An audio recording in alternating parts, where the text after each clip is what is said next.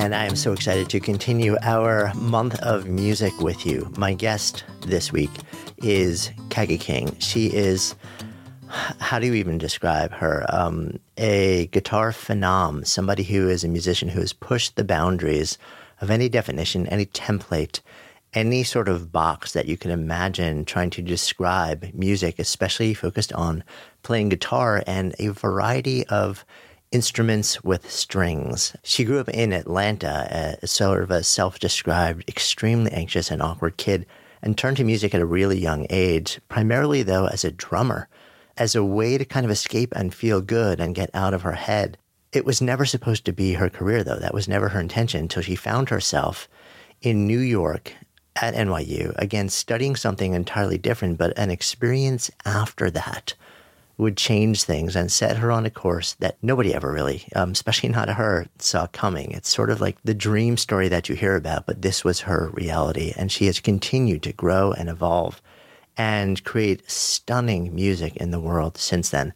In today's conversation, we explore this eye-opening, powerful, moving journey. So excited to share. And as always, be absolutely sure to stay tuned to the end, where Kagi actually arrived with her own beautiful guitar that she normally plays, but decided to actually grab the guitar that I made at the end and play that for us. And it was so magical to actually to hear what came out of her. So excited to share it with you. I'm Jonathan Fields, and this is Good Life Project.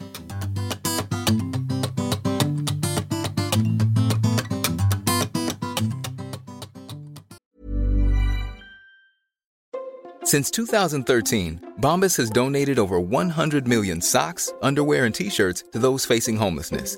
If we counted those on air, this ad would last over 1,157 days. But if we counted the time it takes to make a donation possible, it would take just a few clicks. Because every time you make a purchase, Bombas donates an item to someone who needs it. Go to bombas.com/ACAST and use code ACAST for 20% off your first purchase. That's bombas.com/ACAST, code ACAST.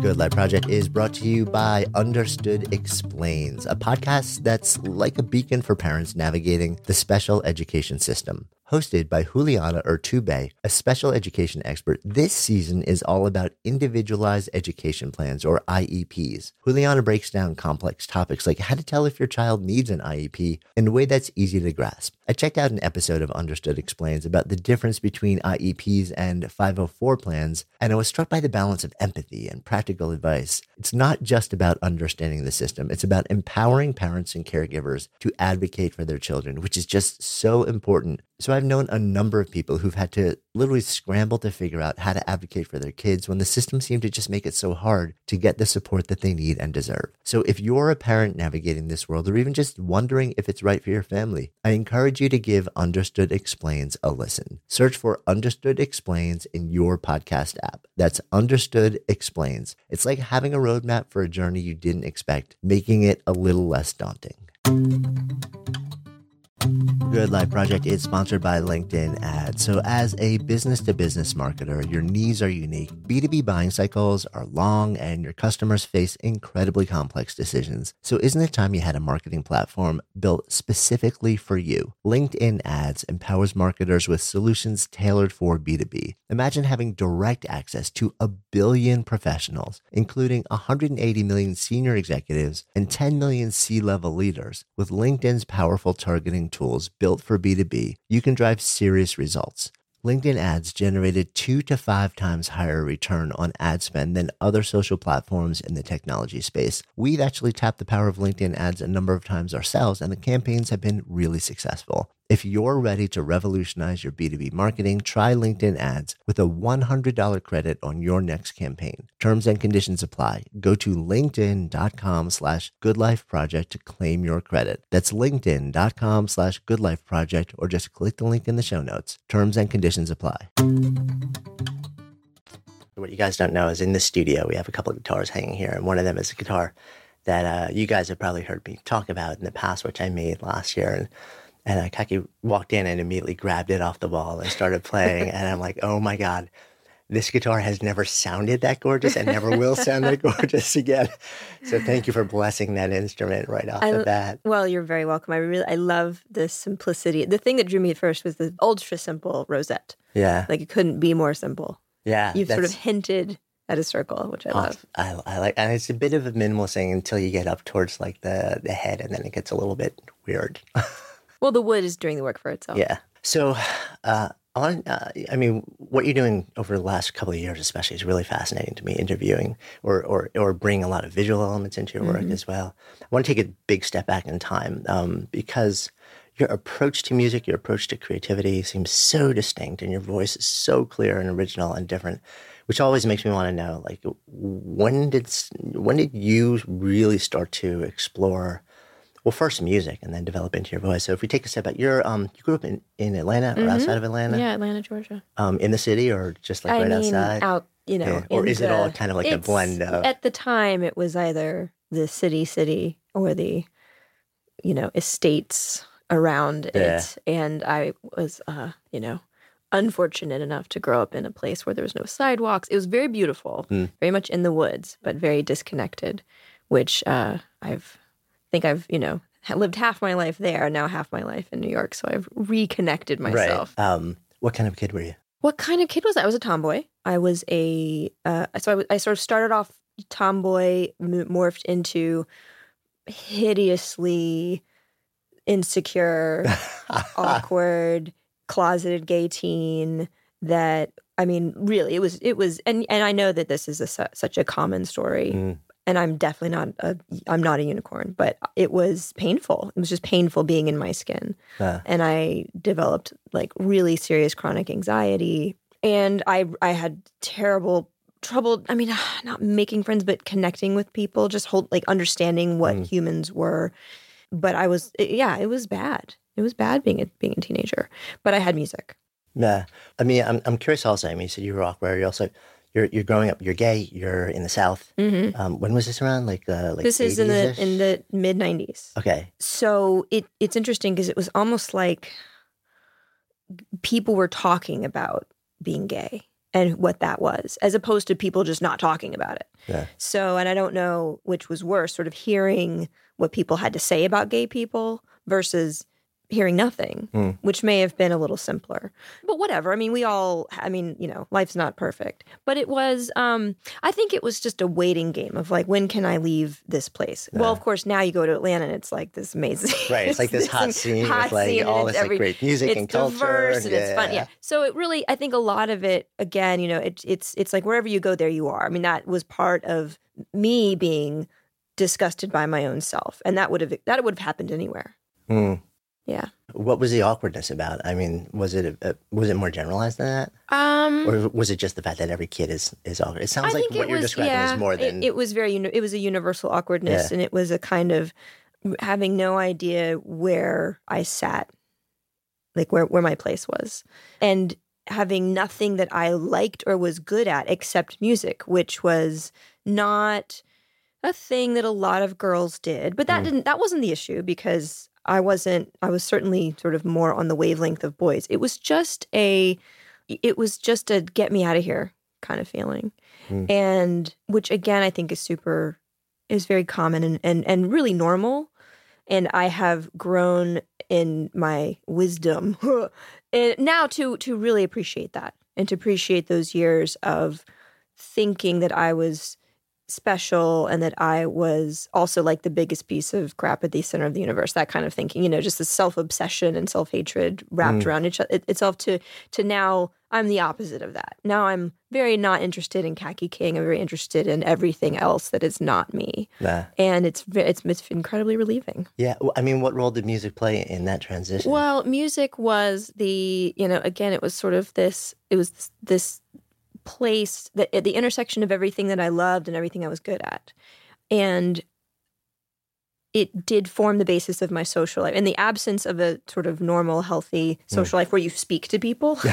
And that wasn't me. But I played in bands and I hung out with guys that smoked cigarettes and I played gigs and I was playing drums and bass and guitar was something that I grew up playing. But it started to take this back seat. So socially, thank God, I was saved by the fact that I could, I had a minivan, I had a place to rehearse in my garage, and I had amps and drums. And so it was like everyone could come over and I could make a band. And that was basically what I spent most of my time doing. And then the guitar as an instrument in the, formulation that I've created out of it now was something that became more and more like my private world. So there was this sort of saved by music in the social world and then saved by music in this, existential fear and panic and terrifying anxiety where music just made it go away. It just went away. My brain just didn't have enough room for thought. And so that was the genesis of my, not some of my guitar technique, but definitely the place where I started writing music, because I felt writing was very important. I always admired, from a very early age, I admired novelists, playwrights, I admired directors, I admired, people that wrote symphonies. I was always into not the performance of the thing, but the genesis. Like where does the thought begin? Yeah. Where does the spark? I thought that writing on an instrument or for music was the highest goal. Yeah. Were you actually, did you journal? Did you write just independently also as a kid? Not really. No, I didn't. I did not. I wasn't interested in those thoughts. Yeah. Well, it's almost like it sounds like you had your form of express, like you had your go-to thing to get whatever you needed out. Mm-hmm. And that was music. And I think for a lot of people, the act of journaling is their thing. Yes, for sure. That's where it all comes out of them. I mean, I had a lot of friends that kept, it's funny, I have a journal from a friend from high school that's sitting on a desk. It needs to be mailed to him. Oh, but he's a moving target, but it kind of came, being cleaning out my parents' closets and whatnot of, eventually there'll be no more of me left at the family home. Yeah, but, it was sort of a mix of like his song lyrics, other people's song lyrics, some Soundgarden, some Stone Temple Pilots, and thoughts and ruminations on life, which I never really, I was uninterested in my thoughts and ruminations on life. They weren't even sort of goth cool. They were just pathetic. I was much more interested in feeling and when I, learned very early on. I mean, this is something I, was intuitive for me, but I kept reading these quotes of, music is the language of emotion. And I thought, that is it. I need a language of emotion. And that is why writing music was so important to me. But again, it was not something that I shared with other people. It was just something I did on my own. Yeah. That was like your internal processing. It was like your sacred space almost. Yeah. Yeah. Drums. Yeah. Right? Interesting. Because you go from a kid who's sort of like withdrawn, it sounds like in a lot of ways, and drums is about the most forward-facing, aggressive. It is forward-facing and aggressive, band, but that's exactly right. Got it. So, for instance, who's the drummer for Coldplay? I couldn't tell you. You don't know that guy. That guy's a millionaire. Yeah, that guy's a millionaire, and he gets to play in one of the biggest rock bands on earth, and no one knows his name. So I think I still to this day, if someone came along and wanted to hire me to be their drummer in their arena rock band, I would totally go for it. And I'm not even joking. So I'd already been playing guitar, and at 9, I think 4th grade, orchestra and band started in elementary school, and my mother and my father said, well, Kaki can play guitar. And they said, well, we don't have any music. We literally don't have anything we could give to her. But why doesn't she just play drums? Because guitar's a rhythm instrument, so it'll be a rhythm instrument anyway. Right. So so all of my musical education comes through playing percussion in elementary school and middle school and high school marching band. Yeah, and so interesting also because your guitar playing is so clearly influenced by your percussion background. Yeah. And in ways that you don't even realize until, well, the left hand will be doing something completely separate from the right hand, and that I will interlock the rhythm.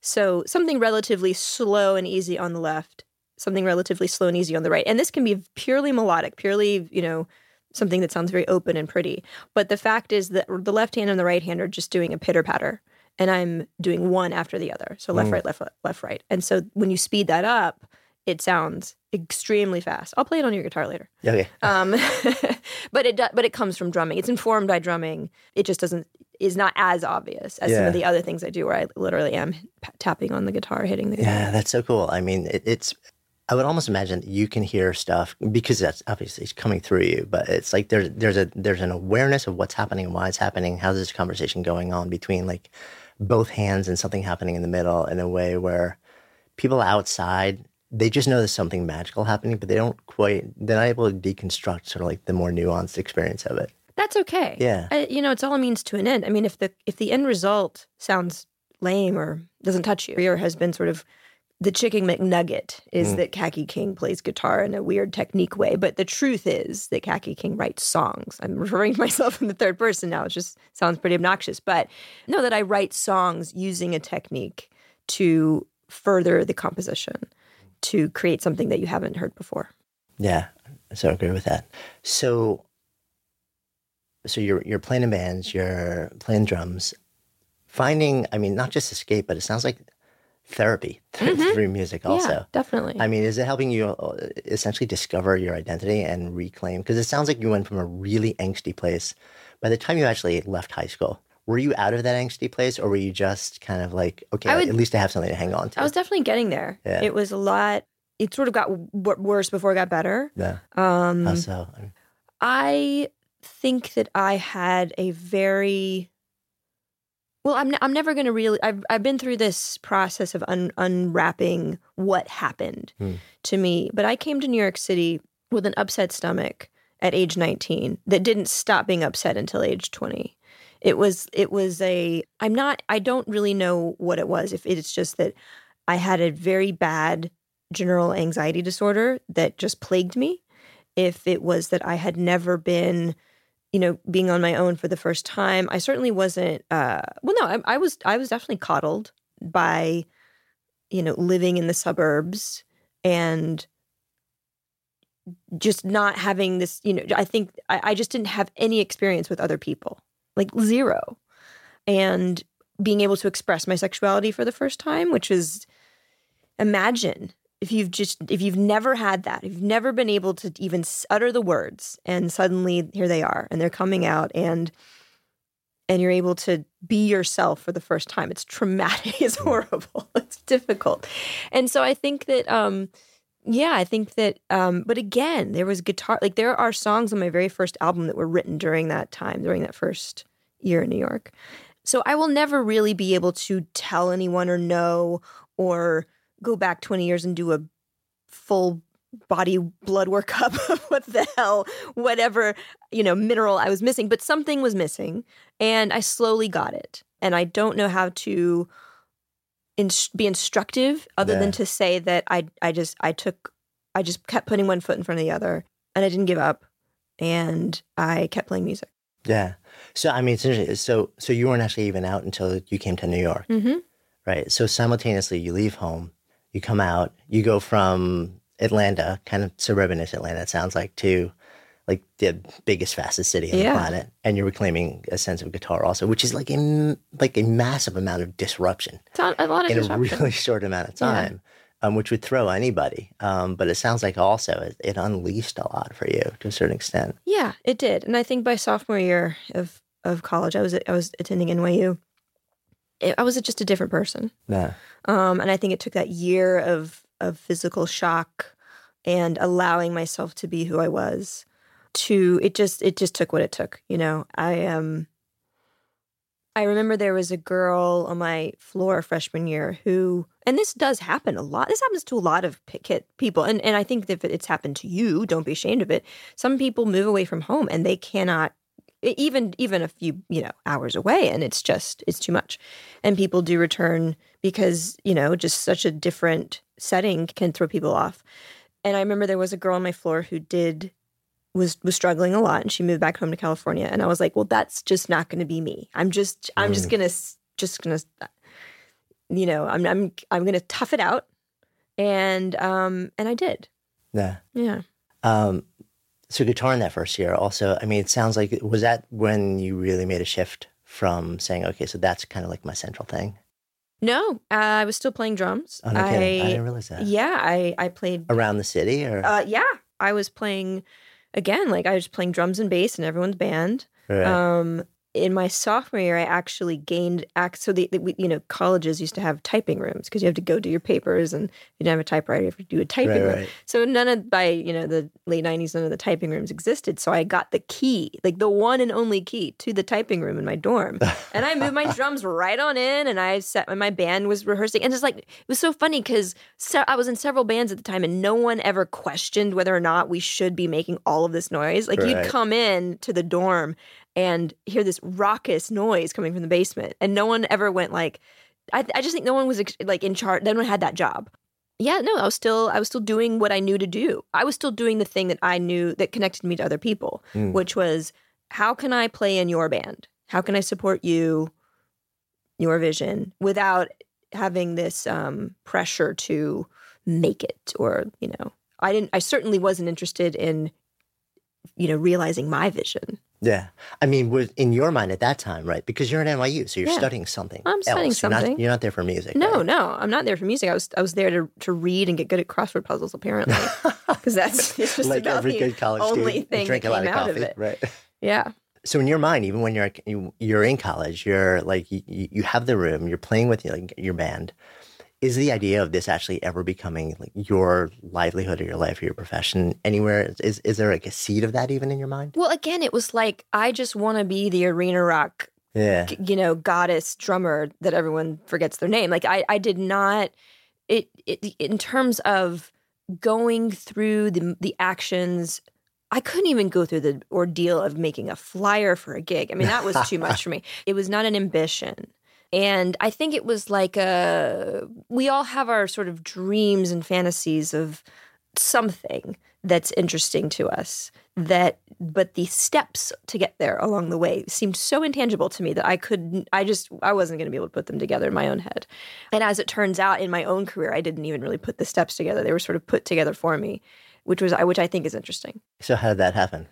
Well, we can jump to 9/11. And my graduation date, so I had summer semester and I was due to graduate September 12th. Okay. September of 2001. And so that didn't happen because the city was on fire. And the months that followed 9/11, if you were in New York, were very difficult and confusing, to say the least. And I had just moved to Brooklyn. I just sort of college was behind me and the unknown was in front of me. But instead of the thing that I wanted to do, which was just, get a kind of steady job, figure out what I want to do and probably go to grad school, I was left like, who knows what this world is? What is this universe we live in now? Again, it's funny because the separation from people became too much for me. And at some point I thought, okay, also I was running out of cash. So I thought, if I go and play in the subway, at least I'll see friendly faces. Like, it really was that simple. So I went to the subway and I dragged this portable amp that I could recharge. And I started to play some music. And the reaction that people had to that was so profound because subway music is part of New York City culture. It feels, whether you like it or not, at least it feels lively and normal and human. And whether you're into the music or not, at least it's there. It's present. Its absence is worse, much worse than its presence. So people were not just appreciative of what I was doing as a guitar player. They're just appreciative of my existence, the fact that I was standing on a subway platform, making them feel okay. And again, this wasn't a week after. This was months after because everything was so torn up. And I think the trauma to heal took, it still affects people. And from that, people would often say, do you have a CD I can buy? Keep in mind, 20 years ago, people wanted to. Yeah. The CD is this archaic format that, spins around. Anyway. We'll include an illustration of it in the show notes. Yeah, exactly. You just, it's circular. So I thought, well, this is great. If I can make $10 every time someone asks me this, then I'll be doing really well. So I took some time to record all the guitar demos that I'd been working on into a CD. And I pressed it myself and I did the artwork myself. And I just, it was like printing it on my home printer. Yeah. And, I can continue the story because it's a pretty good one. But like, that is how that's the beginning of everything. So keep going with the story. Well, the CD itself literally physically made its way without anything to do with me from a friend to a who knows who to the person that booked the Old Knitting Factory, which is the greatest club of all time in Tribeca, which is no longer there. And it had four different stages. And the tiniest room was the tap room. And it was basically a bar with a lot of great beer. And they always wanted to have something free. And this was the craziest thing. This was a paid gig. So they called me or emailed me or something and said, hey, we got this is like Hollywood. Okay, I can't tell you how little I had to do with making any of this happen. So just wait. So they asked me to play there, do a residency for a month, which is what they would do with people. And they would pay me $100 a night. And I would even get bar receipts if the bar did really well. And I would sell CDs. So I would make a few $100, which was like dream come true. And at this legendary venue. Yeah. And then, so I played there. I did that 2 months straight. And during that 2 months, someone bought the CD from me and emailed me and said, I have a management and record label, like management company and record label, and we'd really like to work with you. And that man managed me for the next 12 years. That's the story that never happens. It never happens. I'm sorry. Like I'm so That's sorry. Like I feel terrible when I tell people this story because there's nothing that I can give in there's no moral reward here. There's no struggle of me. There's just the thing that I do say to people based on that information is that if you focus all of your attention on the important thing, for me was the music, then everything else works out. It finds its own way. It was like it went viral. That's what happened. That was the early version of it. It was like old school viral. It was something that people just connected to, and I remember, I think Time Out wrote up something cool. And this was in the space of 2 months, right? So Time Out wrote up something. And this woman, I was in the bathroom at the Knitting Factory, and this woman said, she mispronounced my name. It was really cute. And she said, oh, yeah, well, I live up on the upper something side. And I read that you were something I should really go downtown to check out. And I thought, and she wasn't even being like a fan. She was just like, right. I'm here because I read a thing. And I was like, this is crazy and impossible. So the only thing that I do have to say to people when they do say, how did you get your start? And what did you do? And what were the steps? And how hard was it? I was just say, look, for as easy as that was, the previous 10 years were as hard as they could possibly have been. And what I did was I wrote good music and I allowed it to be accessible by the world, and it made its own way. So that's my that's my go-to. But that's such an important story, right? Because it's not like you were an overnight success. It's not like magically you went down, you were busking, somebody picked up a CD, and then ta-da, 2 months later you're playing at the Knitting Factory and everybody wants to talk to you. This was like the fact that you could create something that was so moving, so compelling, so well put together, that people would want to pass it around, and then it would lead to this. Yeah. Like you said, that's about like all the years that led up to that. That's about like your emotions, your angst, your skill, your devotion to craft, like playing in the basement with like, your friends for years. Yeah, I think that's where that came. Yes, and I think it happened at a younger age than for a lot of people. But it definitely, there was the whole 10,000 hours that was there. Yeah. The like pain and drama of things not working out, whatever that meant to teenage me, that was there. But I do think there was also a little bit of strength in the years to come, in the idea that I did not want this more than anything. This was something that I just did. It was beyond me as a person to say no to it. It was just something I just loved doing and did and was always going to do one way or the other. And I think that there is a lot of comfort in that for me, because to this day I still play crappy gigs. Like they happen. And there's so much love in playing and joy in the focus and thinking and the non-thinking and the writing and all of it. And so I still love what I do, even though it's not always awesome. But it's pretty awesome.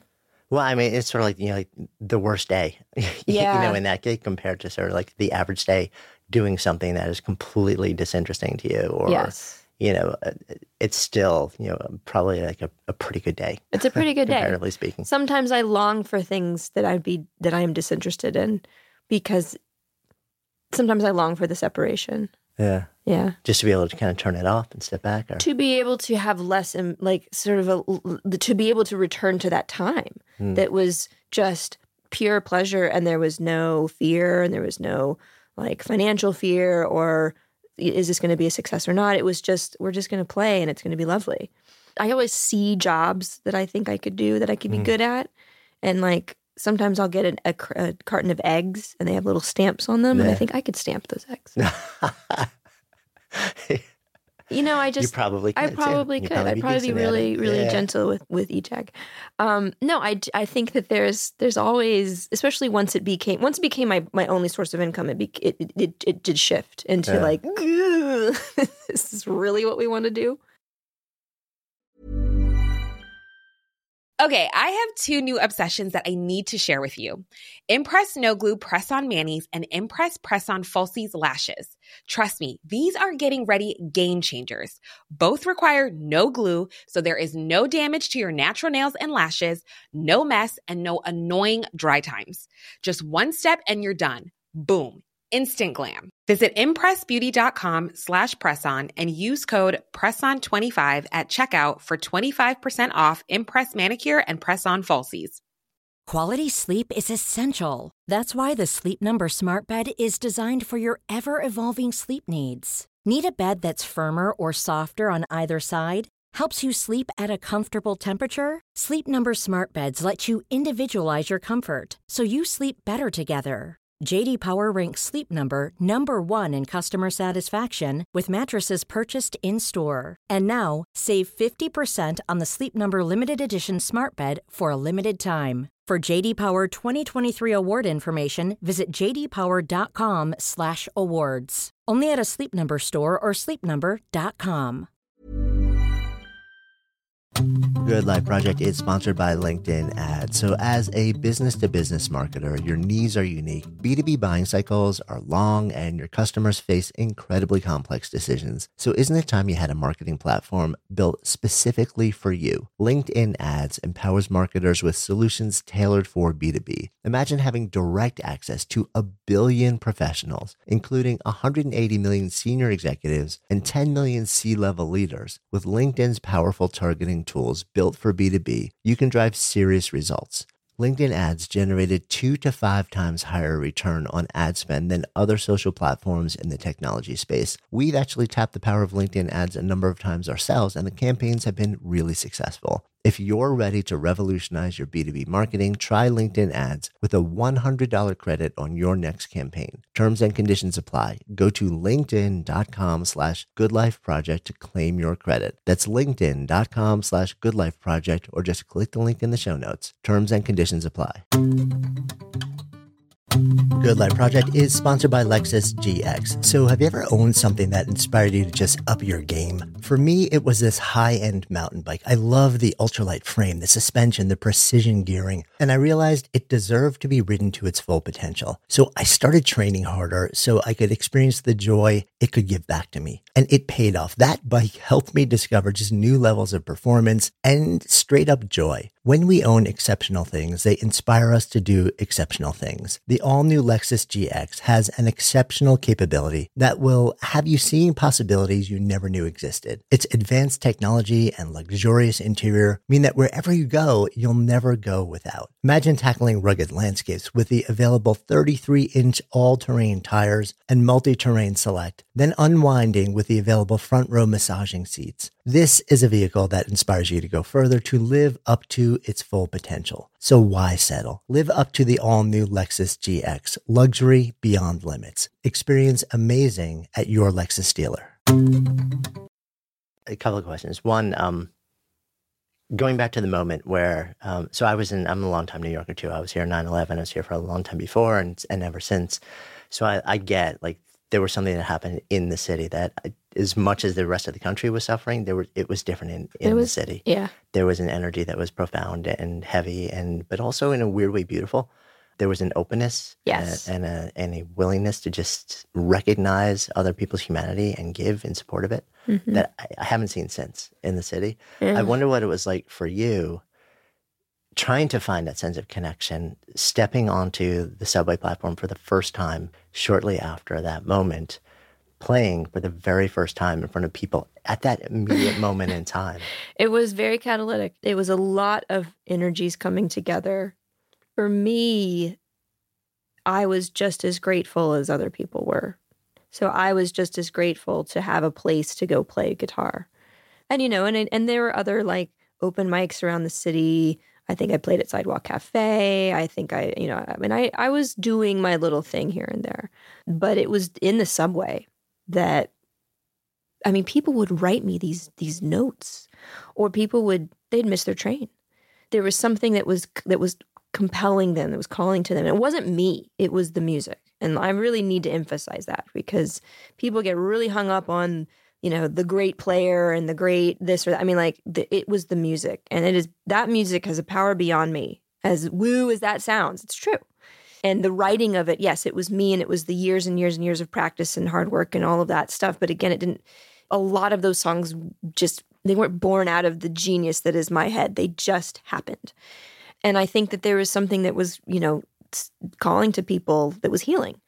So yeah, I got and I think my first time on the subway, I didn't even go out there to make money. I had my guitar case behind me, and people were like stuffing dollars into it. and that's when I realized, oh wow, this could be a nice it's like they were like, extra work. We can't not thank you for this in some way. Yes, exactly. Yeah. Exactly. And I'm sure that many subway musicians had similar experiences. Just the willingness to come and be, make it feel normal again, I think was really important. But yeah, I have not had an experience as profound. What I actually did for the 10-year anniversary of my first album is I played the whole thing through on the subway platform. And I invited, I just told people where it would be. And I think a group of like 50 or 60 people showed up. Oh, that's awesome. Yeah, it was cool. I wonder if anybody sort of like, like now was at that very first performance. It still sort of like follows you and listens to you, and like, or even if in that moment, that 10-year anniversary, that would have been pretty cool. It would have been. I do get a lot of people who want to they sort of want to outdo each other. Yeah. It impressed me on like how deep I'm a your biggest fan they are, right. like how far we go back, how many shows, right. how far they drove that night. Yeah. That's pretty funny. So you're out of NYU. This magical experience happens. Did you know at that moment when you're like, okay, so I'm at the Knitting Factory, but you're still pretty fresh out of college? Yeah. Did you know at that moment that, okay, this is actually what I'm going to do? Or No. did it still take time? It took a lot of time. It took until... So I put out that first album. That collection of demos is my first album. That was never intended to be an album. It was just, grabbing a little recording time here and there with friends. So that album to me is just it's so raw, and it's kind of incredible that people still have the reaction to it that they do. And I started to tour. So I was, I had a proper manager, I had a proper label, and that's what you do. You start touring. I was opening for a lot of jam bands because that was the scene they were in. Interesting in a lot of ways, but very, like a great lesson in how to comport oneself when you're in a situation that you may not prefer. Mm-hmm. And a great lesson on professionalism and just how to show up for yourself. And I started touring around the country on my own. So we're going from 15-year-old, 16-year-old Kaki who can barely leave the house in Atlanta to less than a decade later. And I am, flying to Denver, renting a car, headed to Aspen to play a gig for a bunch of hippies. It doesn't start till 1 a.m. Then I'm flying out to San Francisco, playing the Great American Music Hall, stuff like that. So it happened really quickly. I had to grow up. It was when I grew up. It was age 23. And, it takes the age that it takes, whatever. But, being responsible for being alone and responsible for myself in all kinds of unkind, unforgiving environments was a lot of growth. I was signed, I'm getting to the point of when I realized this was going to be my job. I was signed to, meanwhile I had I worked at Sam Ash for a summer. I worked in the basement of NYU Library for 2 weeks. And then I had worked at Blue Man Group. So I was in the band at Blue Man Group. And I think in the very same week, I got a record deal and I got the job at Blue Man Group. It was a pretty good week. And I was still 22. So, and for those who don't know, maybe Blue Man Group is this legendary performance art / music / thing that's been in the city forever. It's been forever. I mean, God, it's almost like it's probably been almost 30 years. But at that time, I was still at the Astor Place, the original, not the original, but the production that had been going for so long before it became like blew up across the world. Yeah. Was that when Ian was still there? That Ian had just left, but Ian got me the job. Oh, no kidding. Ian Pei was a friend of a friend, and I gave him a record. I gave him a CD, and he knew that I was tapping. So he actually emailed me and said, they're auditioning for Chapman Stick. Like, tell them I sent you, basically. That's how I got the audition. That's too funny. And I was the first one of the day, which is like, you never want to be the first one of the day. And I walked out of that audition going, for the rest of my life, I'll be able to tell people that I auditioned for Blue Man Group like this. At a bare minimum. I had literally I had absolutely no vision for myself. But again, it really had come 2 days before, and I'd never touched a Chapman Stick, which is a type of instrument that you tap on.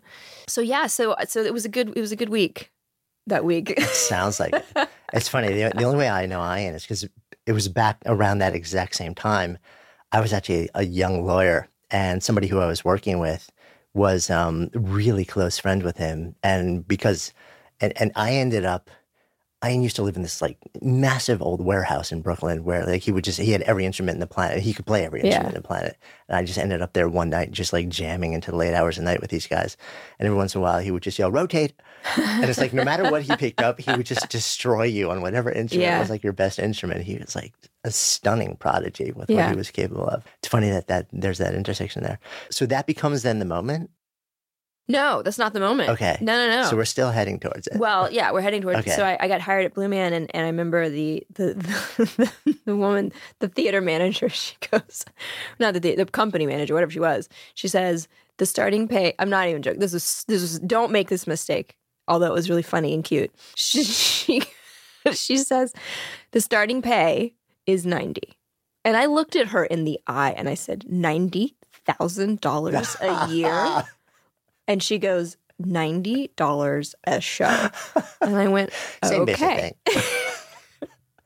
$90 a show after taxes is, in New York City, not a lot. Not a lot. Yeah. But I loved the job, and I was never great at it because I never took it seriously enough because I wish I'd never given it up, to be honest. Because I know a lot of people who have interesting other careers, but they still have Blue Man. They still sub for Blue Man, and I wish I'd never stopped subbing, but I did. But anyway, and the reason I stopped subbing it was because I got signed to Sony. So I got signed to Epic Records, this is you guys, if you're listening, this is insane. I wasn't even 24. I think I was still 23 when I got the deal. The record came out when I was 24, my second record. I was on a major label. I am a guitarist that does not sing at this point, and I was given, they're throwing money at me while the entire, while Rome is burning, while digital is everything, streaming is everything, downloading. No one wants to buy, everyone knows the value of a CD and it's zero. Like music is worth zero now and they're still throwing money at it. So it was just this crazy, crazy time. And, I'm going to these meetings with these people and there's just like money is just spilling out of every orifice. No one sees it. No one gets it. No one is like, none of this will be here. At the same time, no one was trying to make me a star. I had what are they going to do? Tell me I'd play guitar differently? It was just the strangest thing. And I'm so glad, I'm so glad that I witnessed it. I think it was an interesting turning point in my career. I love the record, Likes to Make Us Longer, but it was just just witnessing it all go away in that time was fascinating. Because that was the early days of when everything changed, but it happened really fast. It happened so fast. Right. It was like by the time I was done with that record cycle, we couldn't find the phone number and email of a single individual we had worked with. They were all gone. Everyone had been fired. No kidding. We couldn't even find a lawyer who worked at Sony to dismiss me from my contract. It was like just watching every single wall just flop, flop, flop, flop all around you. And, and just like these people would do, and I say these people, these are not bad people. These are just people that were not being instructed in a wise way of where the future was headed. And so, for instance, the A&R guy from Epic wanted to drive up to the studio where we were screwing around, basically spending money, because that's what you did. You screwed around. You made records by screwing around in a studio that was expensive. And he drove up and wanted to know what was going on. And I remember looking and seeing that his car rental, for some reason, was like $1,000 to drive up in a special super SUV with like GPS. Whoa. And I thought, and then it occurred to me, I'm paying for that. Like, that's out of my deal. Like, no foresight that money was not going to be there. So, I mean, beyond just the incredulity of that, the whole scenario, you do this, you go out with them, and then everything starts to change. And so, like, when that whole thing kind of falls apart's the wrong word, but basically comes to an abruptish end. Yeah. It's kind of like another inflection point for you, because you're like, okay, so how do I play this? Like, what's my next move here? You know, like, do I stay in like the industry path under a label? Do I do my own thing? Like, who am I and where do I go from here? So being on a major label allowed me to purchase very cheap health insurance through SAG-AFTRA. So I've been a SAG-AFTRA member and then subsequently on Cobra Insurance. Back when really health insurance was a big deal. That was the moment that my mother said, oh, maybe you can do this. And that was like the marker. That was a marker. And I think and I'm a parent now and I get it. At the time I was like, oh, you're just, you're being conservative and weird. But I get it now. I mean, if you have some sort of job security and security in your healthcare, then that's what we're all looking for. So I think that was a turning point of realizing that there are some serious paths to adultness, not adulthood, adultness, that I could feel happening. And I was also, at that point, had been totally self-supporting through music for years at that point. So it was, it was looking interesting. But your question about where do you go, I did want to try new things. And I wanted to try playing with a band. I did not want to invite that band to make a record with me.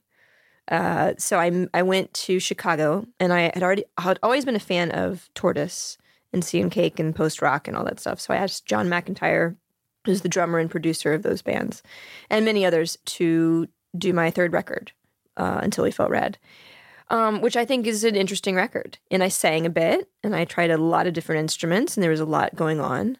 Everything's very guitar based, but it was just, I knew this. I didn't have a third great solo guitar record in my back pocket. So I had to stall. I had to stall for like the next 7 years. You're like, keep pointing people like, look over there, look over there. It kind of was. And it was also just again, like because there was no plan and because the industry is in free fall, it was just, well, let's just try whatever. I mean, there's clearly no, I'm making my own path and no one's telling me, well, you need to do this. I had friends that were signed to Epic and people were like, getting them stylists, making them dress differently. And I was like, I mean, that was always one of my curiosities with you, right? Because you come in, like you said, then, and still like to a large part now, the industry generally has like a mold. Yeah. They're like, okay, so which one of these templates do you fit into? And we're going to find the closest one, and then we're going to kind of like change you to fit into it, and that's kind of the way. That's why I said reproduce. It's insane. So you show up, and they don't even try and do that. Because I was such an outsider. It's insane that they were signing a solo acoustic guitar player to a major label with a major label deal. That is crazy. That is just burning money. I mean, it's burning money on even if I was like a super, hot, sexy babe that like played guitar in a bikini, like it's just throwing away money. Like 2% of the population listens to instrumental music. It's not a big market. And so what they were not thinking. I was a vanity project. It was like, let's do this interesting thing. I remember my A&R guy being like, well, I saw a photo of you and you were wearing black and white stripes. And then I thought, oh, the white stripes. And I was like, that's not a connection. That's not a thing. Like a striped shirt and the most popular rock band on earth at that moment that's not a thing. Right. But you're just grasping at straws. They were looking for the template. They were grasping at straws. They were looking for the template and they had none because it was just, crumbling. So I think it's just a fascinating, anomalous thing that happened to me. Yeah, but it really frees you to just kind of be like, okay, so if one of the biggest labels can get behind me without having to change me. Yeah, like I'm really fortunate about that. What if I can, like, maybe that's also a signal that I can move forward in this industry and still be me. I think that I do. I think I was trying to be me harder than anyone. I remember that we realized that no one knew I was gay. There was like I remember I had my I had my lip pierced, and I played on Conan O'Brien with my lip pierced, but the lights were so blown out you couldn't even really see it. And not that a lip piercing means that you're gay, but at the time it was kind of a, sexy, cool thing for little young dykes to do. And so it was like, how can we get this information to the people that need it? Let's hire a gay publicist. So we hired a gay publicist literally to just work gay press. So no, it was almost like, let's tell the world more, because when you're not singing and when every interview is about, how wide is your nut on your guitar? I mean, like the most just like comatose types of interviews about gear and about technique and blah, blah, blah. Nothing about feeling or emotion or writing or history or anything. That's all the people knew. So it was like and this is pre-social media, so I had to get out the word that I was cool, which I wasn't, and, that I had something to contribute as a human. Yeah. Good Life Project is sponsored by Lexus GX. So have you ever owned something that inspired you to just up your game? For me, it was this high-end mountain bike. I love the ultralight frame, the suspension, the precision gearing, and I realized it deserved to be ridden to its full potential. So I started training harder so I could experience the joy it could give back to me. And it paid off. That bike helped me discover just new levels of performance and straight up joy. When we own exceptional things, they inspire us to do exceptional things. The all-new Lexus GX has an exceptional capability that will have you seeing possibilities you never knew existed. Its advanced technology and luxurious interior mean that wherever you go, you'll never go without. Imagine tackling rugged landscapes with the available 33-inch all-terrain tires and multi-terrain select, then unwinding with the available front-row massaging seats. This is a vehicle that inspires you to go further, to live up to its full potential. So why settle? Live up to the all-new Lexus GX, luxury beyond limits. Experience amazing at your Lexus dealer. Imagine the softest sheets you've ever felt. Now imagine them getting even softer over time. That's what you'll feel with Boll & Branch's organic cotton sheets. In a recent customer survey, 96% replied that Boll & Branch sheets get softer with every wash. Start getting your best night's sleep in these sheets that get softer and softer for years to come. Try their sheets with a 30-night guarantee. Plus, get 15% off your first order at bollandbranch.com. Code BUTTERY. Exclusions apply. See site for details. What was it like, though, for you to share? Because it seems like as much as you're forward-facing with your music, for a lot of the time, there was a boundary. There was like you were private with a certain part. I mean, what was it like for you to start to say, no, I want my public, quotes there, right? To kind of know more of me as a human being and to let them in to be more like publicly vulnerable and open. I will say this, like God, what would be the time frame? I mean, 2005 versus now, completely different story, because you're still in charge of the narrative. 2005 is you are interviewed by who you want to be interviewed by, or who would, who will bother to interview you. And, but there's no access point to information other than you, and then some like hardcore crazy fans making, mixtapes in the basement. Or like websites that are, that have like awkward photos of you, which is, thanks for that one, guys. Still really appreciate that, series of double chin photos. So no, it was still at that time, like not a problem, because I had always, I never hid who I was about anything really. So and again, like you're right about saying like there was Conan O'Brien, but I went to work the next day at Blue Man. And then there was David Letterman, but I still had 500 roommates and was living in a loft in Bushwick. I mean, there was no like, let's like elevate you to this point of, crazy success. It was still I was a working musician. Like I had to go to work. I had to find the next gig. I had to plan the next tour. We had to figure out the next photo shoot. We had to do, all the work was still being done. So it was never like, I never lost my head in that particular aspect of it. Strategically, would I've done different things? Sure. I mean, hindsight's 20/20 always. But at that time in the sort of 2005, 2006, I felt like I was making really good work. I was living my life. I had relationships. I had friendships. I had, things were okay. Yeah. And as you're building also, so you basically take full control over your career at that point. I had my manager, I had my label manager, and they were good friends, and we all, I had a good team. I had a great publicist. I've always had a good team, and I've been fortunate. I've had, I had a guitar company behind me. I've always had a great lawyer. I mean, I've always had support. So this is not me doing this on my own at all.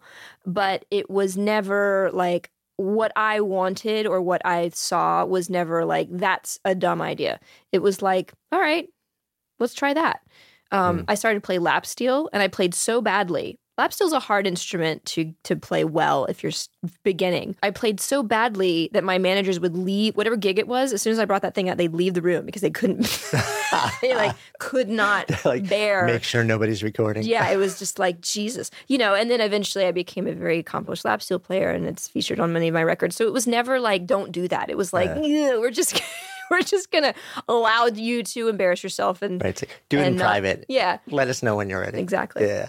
I mean, it sounds like there was just a chunk of years after that where you were just kind of like playing nonstop. Yeah. You were touring, I toured you were on more the road. than half the time, which is disruptive and difficult. I mean, because on a personal level, but also on a creative level, I mean, it's got to be like there's a strong tension. You want to be out and playing and interacting with people at the same time.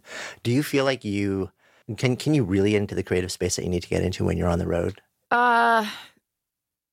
No. But I think that I started to use Soundcheck as a place for that. So there's something about, I just started to practice new material during Soundcheck where, I've got the subs bumping under me. I've got, great sound and if the fallback was really great through the monitors, I was like, I'm going to sit here for a minute. I'm just going to do my thing. So cumulatively, so not in a day, not in a week, but over time, over years, things get written, things get worked out. So a couple of things happen. I guess we're going back 4 or 5 years now, right? So one, you fall in love. I did fall in love. Yeah. Get married. I got married. And I guess not too far after that, become a parent. I did, yeah. I'm always curious with this. I'm curious how parenting affects every person who's sort of like devoted to a craft. I'm even more fascinated when part of that craft requires you to go into to spend a lot of time almost like in your head and on the road. Yeah. How that sort of like affects you, and also how being a parent affects what you create. It's pretty fucked up. I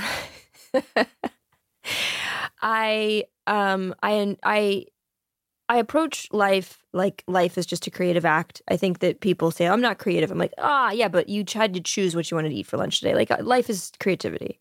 And I did not know that I wanted to be a mother until I met the person that I could be a mother with. So meeting my wife was the missing piece. Luckily enough, so this is very interesting at this very particular point in my life. So we are going back like 5 years. It was about 5 years that I had just created the show that I have been touring for 5 years. And it was a multimedia show where the guitar is white. It is lit up with projection. There's a screen behind me, and there is a ton of amazing music and amazing technology that allows me to use the guitar to control what you see. It's a really great show called The Neck is a Bridge to the Body. We'll link to I know you have a video up on your site. Even that clip is kind of mind blowing. So that, and it was again all part of my quote unquote research into expansion of the guitar and the redefinition of the guitar. So the good news the first time around was that I made this show, and about 5 months later, 6 months later, my daughter was born. So I had something. Like I had it was like in the box. It was ready to go. And now it took a long time. I had to still go through things, and I had to fire a bunch of people, and I had to, it was difficult. But at least in terms of the artistic thing, the artistic process, that was done. And so I got to, I went on the road for sure. And I had to leave my cute little family, and it was definitely hard, but it was also like that was just a given. Like, this is how I support the family. This is what I do. This is, that's not going to change. And so my son was born almost 2 years ago, and I am currently the mother of 2 children who are under 5 and trying to work on a new project. And it is very, very difficult because it's very, very different.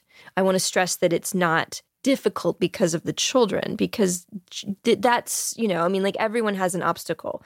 It is just so different. And that is what I'm trying to get used to. So yes, the things that the hours spent in my head, playing guitar, writing, etc., and the limit, the fact that I don't go on the road nearly as much, and trying to work that out. How do I maintain the same level of stability financially without spending half the time on the road? All of it is an equation that is different, but I've been told by so many people who have gone through it that this is a phase of your life. This is a season of your life. And I am currently working on not 1, but 2 projects, and they're very different, and a lot of them are in my head, and a lot of them include a lot of things. But again, it's sort of like that cumulative thing where no, not every day is going to be free all day long to write music and to do as I choose. There's going to be a lot of feeding and bathing and nurturing and reading to and packing the school lunch and, making, I had, I spend most of my time, a new part of my life is that I have to be friends with the moms at school, the parents at school, because they have all the intel, they have all the information about what's the cool summer camp and what's the thing, so there's a different part of my life that I need to nurture. And I love it. I love parenthood. I love my children.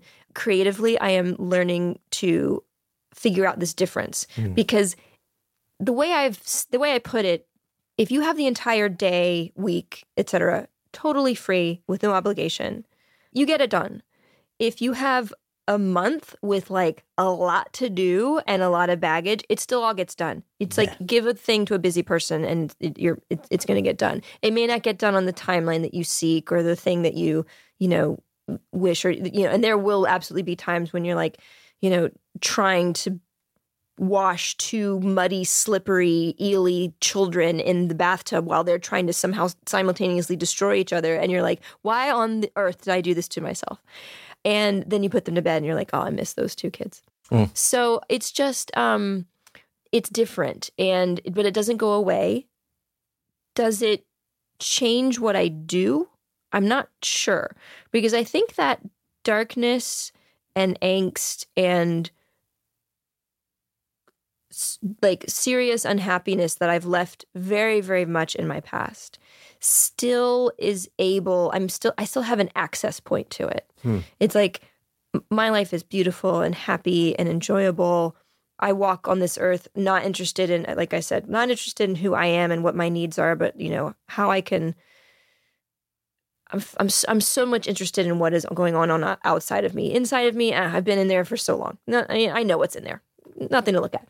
But there is some sort of place that will always be a part of me that I can sort of go to that draws out that need to make and that desire to create something because it's compelling and it still satisfies something dark down, some death wish, some kind of malaise or evil that is not walking with me at all, but still, my brain still very much understands and observes.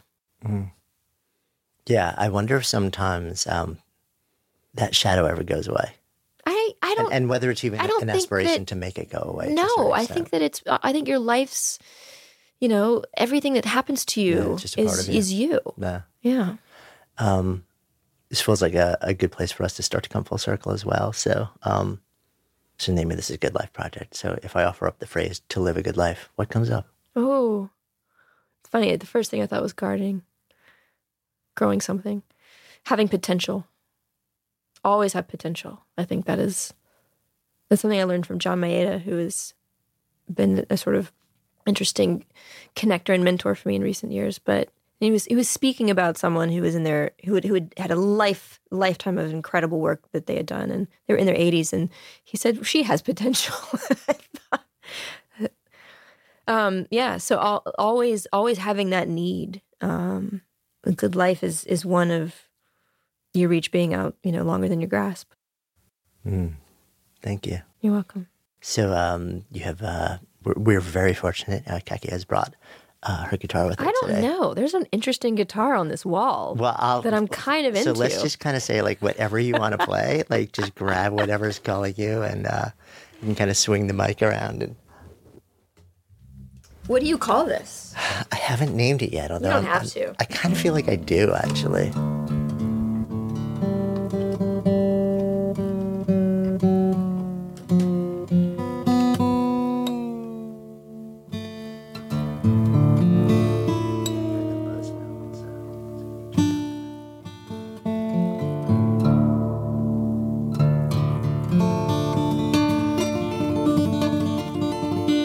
So I was just going to demonstrate that percussive, non-percussive thing. So the left hand is doing this.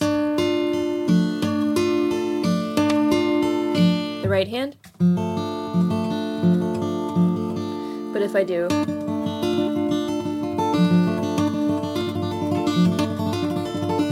it becomes a totally different thing. That's drumming.